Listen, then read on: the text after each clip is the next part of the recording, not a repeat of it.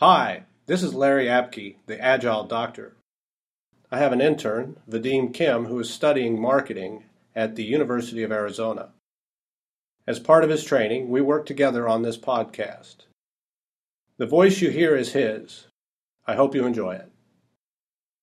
Understanding the Agile Manifesto, a brief and bold guide to Agile by Larry Apke. The Agile Principles. Self-organizing teams. I have often argued that the founders of Agile did not provide reasons why their approaches worked, just that they did. There was empirical evidence, proven by doing the work, or, as they state in the beginning of the manifesto, uncovering better ways of developing software by doing it and helping others do it. From their pragmatic approach, they figured out that better software was created by following the values and principles. One of those discoveries was that better software was created by self-organizing teams.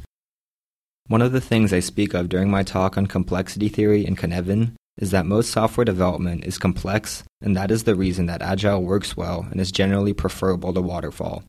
Those projects that might benefit from Waterfall are those that are complicated, those where all the answers could be known up front and experts are effective.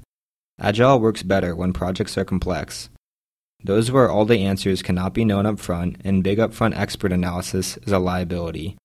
Also, according to George Rosevsky, one of the 7 criteria for complexity is self-organization, in which complex systems are capable of self-organization in response to disruptive events. While this addresses the fact that a complex system will self-organize and does not address self-organizing teams in particular, I believe it does inform us that in response to complex systems, the best use of people is to allow them to self-organize around the work. In addition to the relationship with complexity theory, this principle also relates to the fact that it's the people who do the work and that are the best to make decisions with regards to architectures, requirements, and designs. While to most people this would be common sense, in the world of corporate IT, with its fetish for top-down command and control hierarchy, I have found this to be the exception. In some cases, I have found organizations so tied to the misunderstanding that software development is complicated as opposed to complex, that work can be identified, analyzed, and designed at one level and simply passed down to a lower level, usually to offshore, that they really have no conception of what Agile means when it talks about a team. Even if they can be convinced that they need to think of teams as the people who actually do the work, it is usually too radical to expect people to actually know their jobs and be able to organize their own work. These organizations are stuck in the world of Taylor, but all the evidence shows us that knowledge workers are squarely in the world of Deming.